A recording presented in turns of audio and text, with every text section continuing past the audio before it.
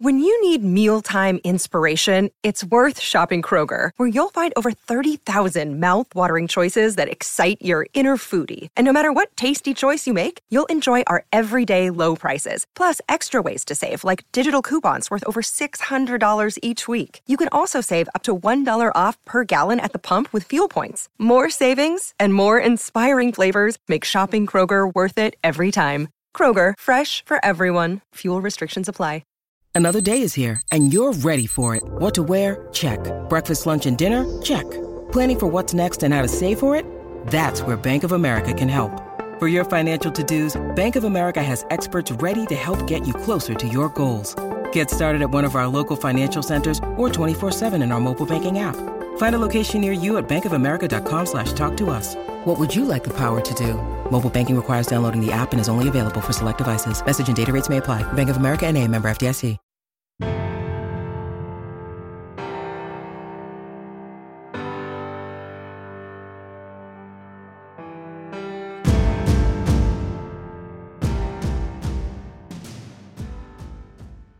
Today we're going to talk about install for camp, and our focus will be on the cornerback position.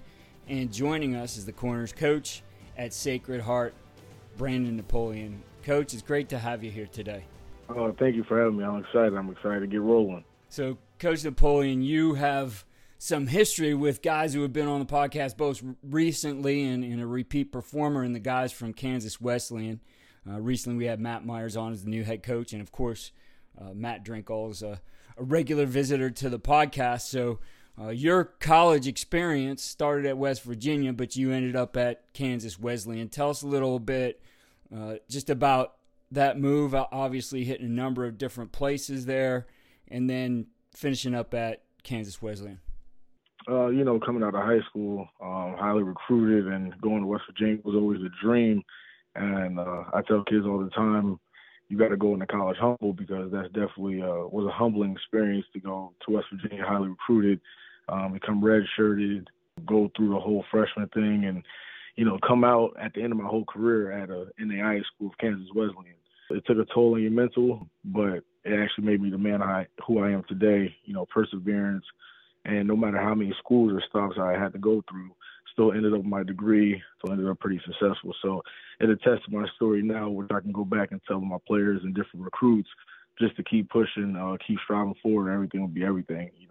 I ended up meeting a lot of great people along the way, such as Matt Drinkle and Coach Myers. Coach Drinkle, I still talk to him to this day. So it's definitely a mentor in the game for me. So in looking at that, and obviously probably even more than when you played, with the transfer portal being a big part of the game today, certainly kids can really have that push to move schools and maybe prematurely too, right? And I'm sure that's part of your message, right, to just keep going at it. Yes, sir. Like I said, I was a test. I transferred out of West Virginia to Northern Iowa and transferred 2 more times after that. But, the transfer portal can be a beast in himself if you don't know what you're really looking for.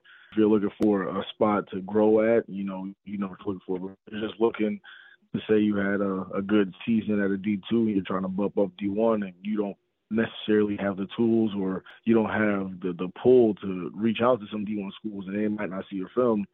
I remember at Buffalo when I was there last year, it was like 2,000 people in the portal at one time, and that was when the portal just opened. So you don't want to get lost in the portal nowadays.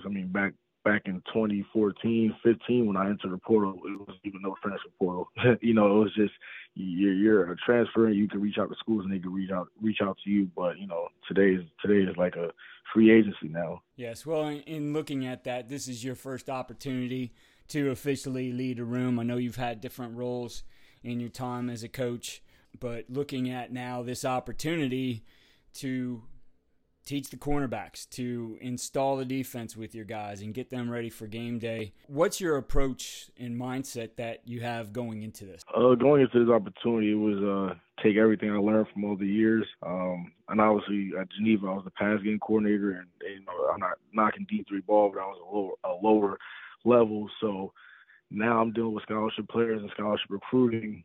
It's just to come in here and do the best I can. I've been always coming in with a work mindset, a hard hat mentality, and just hit the ground running and make sure my corner group is the best group on the field that they can be. And taking everything that I learned from Buffalo, it was a grind. You know, Coach Maurice Linguist is a DB guru in my mind. So just being able to learn from him and take the tools from him and being able to apply that to my guys here has been it's been phenomenal. I mean, they've been taking information, they've been taking the coaching and the film breakdown that I bring to the table and things of that nature, taking it and applying it to the field, and you can definitely see a transition. And hopefully, like I said, when the pads come on in camp on August 6th, you know, everything just flows how it should. So now, as you're getting ready to get things going here, and you know, as we record this, it is before August, but it's going to get going here pretty soon. What have you done in your planning and install you feel that will set you guys up for success? Well, the grunt work of being a GA, just the visual drawings. I mean, people take that for account, but being able to just present information during installs in a flavorful way that you don't lose your players' attention. So, you know, I learned that from Buffalo from Coach Rod Ojong. He was my safeties coach when I was a GA.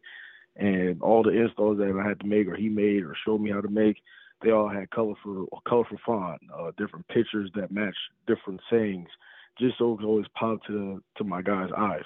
So they don't watch film for 3-4 hours, go through an install for 2 hours, and they're just looking at the same PowerPoint and pictures.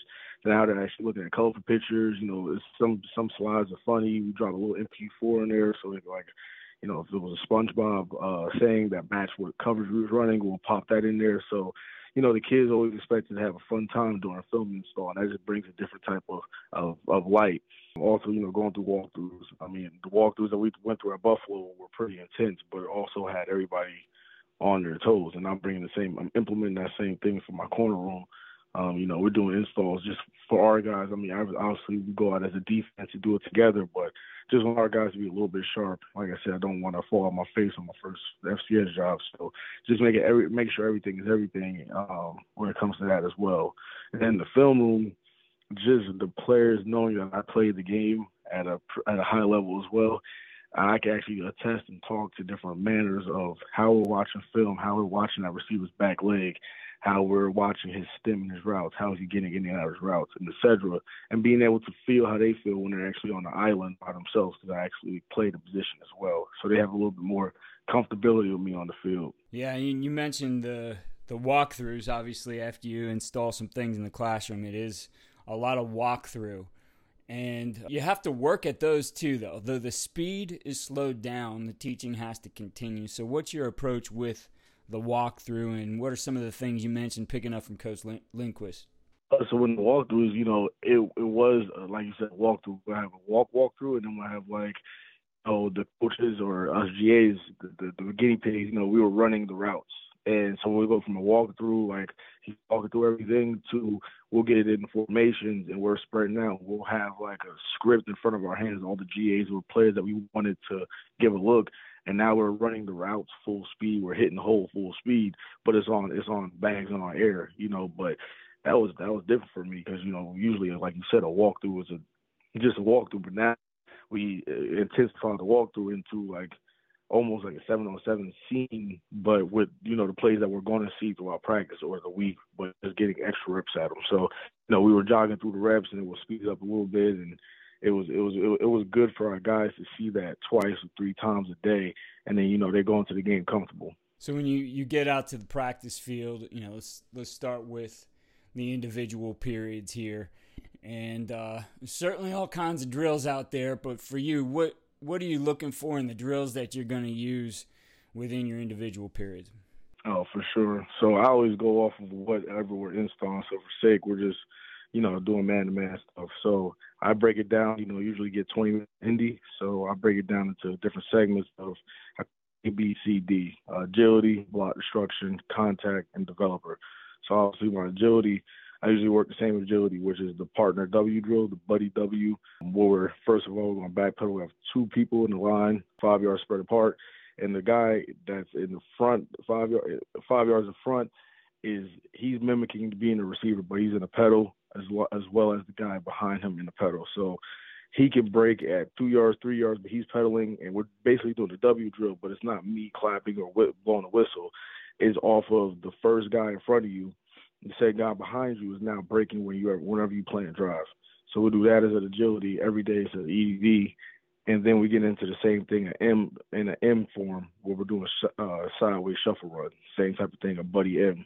And that's using my agility just to get your feet moving, hips moving. Implicated man, now we get into block destruction. And I might do block destruction and contact in the same two realms so I can knock out 10 minutes at a time, where I might just do, a shimmy tackle drill, closing track and shimmy drill, along with a sideline tackling drill, along with a button press drill, just to get those out the way. So I can button press, track and shimmy, sideline tackle all in one and keep that going. So my block destruction, my contact are out the way. And when we talk about developer is just developing our man-to-man technique that we're doing for the day. It could be cover two, and we're going to develop our cover two technique. But when we talk about man-to-man, I'm a pure step type of guy. So we're going to work our pure step box drill, where we're just going to line on the line. We're going to take a 16 step across the line. We're going to work that each way, each foot, and then we're kick 45 from that stance. And then we're counter release from that stance as well. And then we're going to go on to routes with our team receivers on air. And that's usually how, like, if I was going through a progression, I keep it in that manner: A, B, C, D, agility, block destruction, contact, and developer. So looking at different techniques and the things that you ask your guys to do, and not being too far removed from your playing days, for you, what did you feel was the most difficult thing for a corner to learn, especially a young corner, and how do you account for that in your coaching? I would say eye discipline. In high school, you see somebody catch 10 picks, but then you look at their picks and they're usually, the quarterback getting hit, the ball's in the air, and that's a lollipop. When you get to college, the quarterback's a little better, putting the ball on the money. And what you see usually is a guy get out his break and snap his eyes straight to the quarterback and miss the ball, and the ball straight to the receiver. So what I like to implement in my drills are every break that we have or every break that we do, I have a guy, I used to have a GA stand where they're going to break, and my DB's eyes will have to get to the GA, and he'll throw a number up, 1, 2, 3, 4, 5 with his hand, and they have to scream the number out. So I know your eyes are on your man. They'll scream the number out 5.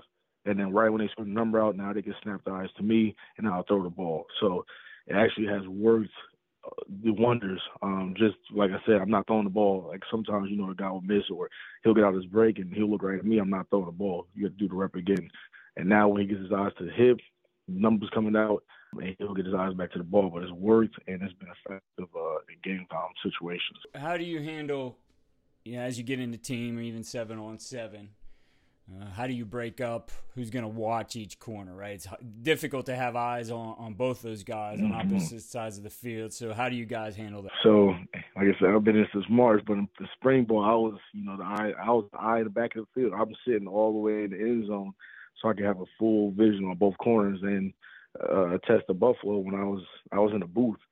So it definitely helped me last year being in the booth to see the whole field, because they used to make me draw the pass concept that was coming out, the whole field pass concept of the other team that was coming out in the booth as it was going on, and then also having to tell my safeties coach what the safeties were doing along with the play. So it was intense up there, but now when I look back on it and I'm sitting at spring practice here at Sacred Heart, I'm able to see, if I'm looking at the left corner, I can still see the right corner, what he's doing. So I can still, it's crazy that my vision can expand like that, but I'm able to watch both ends from my own peripheral. Now, when we get in game time, I think I'm on the field, so we don't have to talk about that. Somebody's going to have to help me, but because from the sideline it's a little bit different. But I'm thinking maybe I'll take the far side, and maybe our GA can help, and he'll take the near side. But we'll have the game plan to talk about that. Looking at the evaluation in camp and starting to figure out, they've done some things already, spring ball, et cetera. So there's something going in, and guys are slotted. But as you start to look at who's going to get time, who's going to rotate in, who's going to be in a sub package, whatever it might be, how do you objectively evaluate that so that players have a clear understanding of where they're performing and what the expectations are for them to improve on that and have an opportunity for time? Oh, for sure. Well, coming out of spring ball, like I said, I got here in the spring, and I made it a point to make every rep you have to compete. So, yeah, we're going to have ones and twos, but the depth chart comes out Monday. We're going to have ones and twos, but I'm making it a point that every day the chart might change. Because I have guys that right now I'm 6-7 deep, and probably six of those 7 guys can start and go on the field. If you roll your helmet on any given day, we won't miss a beat. So it's going to be heavy competition. I think that's healthy for the room, and I'm letting that be known on day one, so there's no surprises that we come out here. We play Lafayette September 3rd. On the Monday that we play Lafayette, we might have 2 starters that go in and start, and by that Friday, we might have 2 different starters because they practice that well throughout the week. I want to keep everybody on their toes, but everybody sharp and everybody rotating. But I evaluate just off of hard work and effort, being consistent in practice. You can have a good Monday practice and you come out Tuesday and it's sloppy, Wednesday it's sloppy, have a good practice Thursday. I'd rather take the guy who's had a whole consistently average or to good practice Monday through Friday, so I know when he gets in the game he knows what he's doing, and I can count on him to be consistent and play well at a high level.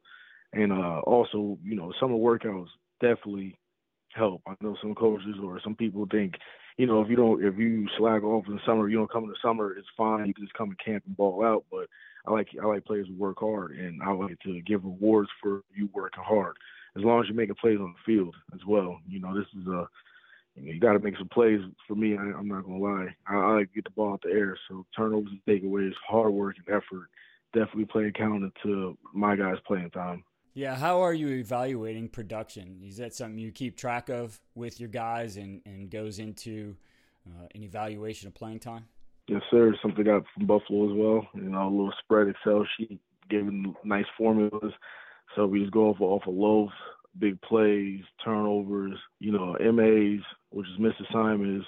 Anything that you could think of is all graded and tallied. And after practice, I'll come in and as I watch a film as a defensive staff, I'll make notes. And then, like I said, it's an Excel sheet, so I can take notes on each play and be able to tally up what they did in that play, whether it was a big hit, misassignment, loafer, etc. And at the bottom of it all, it has a calculation on the percentage on wins and losses and everything, and it tells me who graded out the best during practice. So, film don't lie, and also the spreadsheet numbers don't lie, so I'm not skewing anything. They'll be able to see how they're doing and how their peers are performing and what I'm saying about their peers, because after I'm done with the Excel sheet, I send the guys that Excel sheet, so now when they watch practice, before I even watch practice with them, they can watch practice on their own and have the notes on the Excel sheet and be able to see what I said about their reps and also learn and see what I said about other people's reps as well. It worked at Buffalo to wonders. So I took it here, did it in the spring, and our guys loved it. So it's something I'm going to continue to do.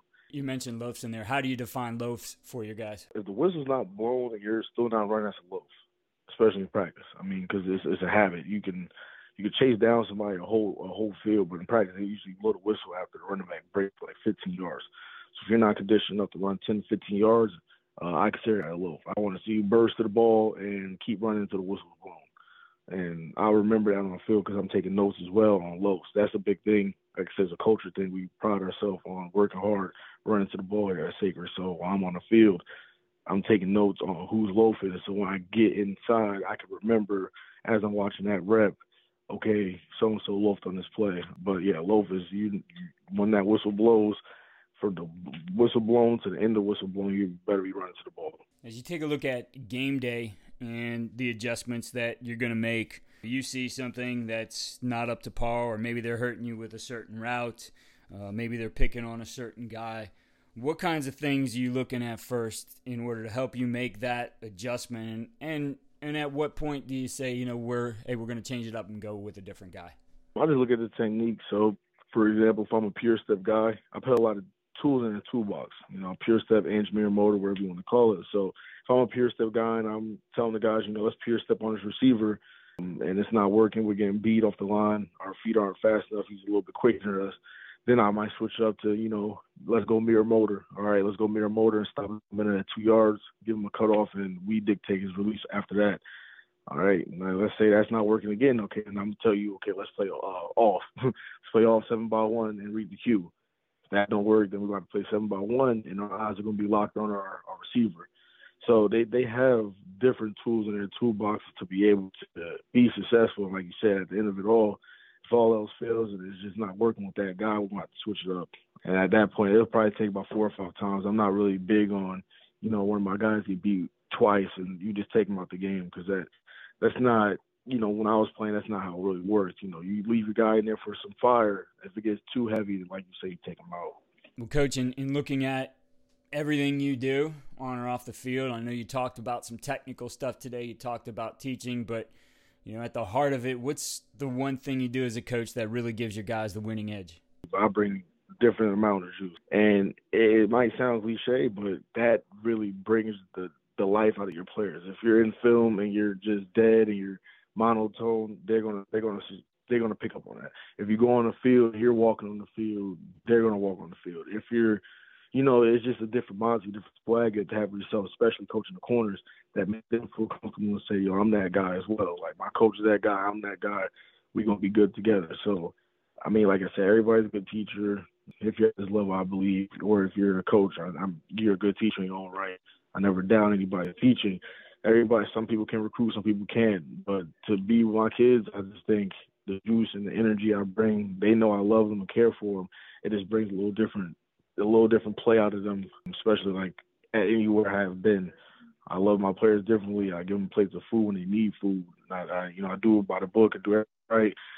Ask the right questions about their family, so they know that Coach Knapp cares about them 10 times over. So they know they're going to the field and play lights out for me in the program. So I would say it'll be the juice factor and the care factor I have for those guys. Coach, you mentioned recruiting. What areas do you recruit? Well, I got New Jersey. I got 3 counties in Jersey, Essex County, Union County, and Hudson County. I got 7 counties in Maryland. It's pretty deep in Maryland. So the biggest thing I got is PG County. It was pretty good football over there. So out of state recruiting, like out of my territory, I got Nashville, Tennessee, and I got New Orleans. So I'm tapped in with a lot of good football around. So I'm trying to do the best I can. But, I'm a Jersey boy at heart, so I'm trying to get all those Jersey guys. We're only an hour, 30 minutes away, trying to get all those guys up in the Sacred Heart. I ain't biased, but you got to touch home first. Well, you can follow Coach. It's at Coach Napoleon on Twitter. If you're in any of those areas or you have a great cornerback for him, make sure you reach out to him. Coach, I certainly appreciate you taking some time here before camp and giving us a rundown of what it's going to look like here for you in the early days of the season, and certainly best of luck to you in Sacred Heart in 2022. Oh, thank you. Thank you so much for having me. I'm always tapped into your podcast. You're on a great one. I listen to it every morning, so I definitely appreciate you having me on.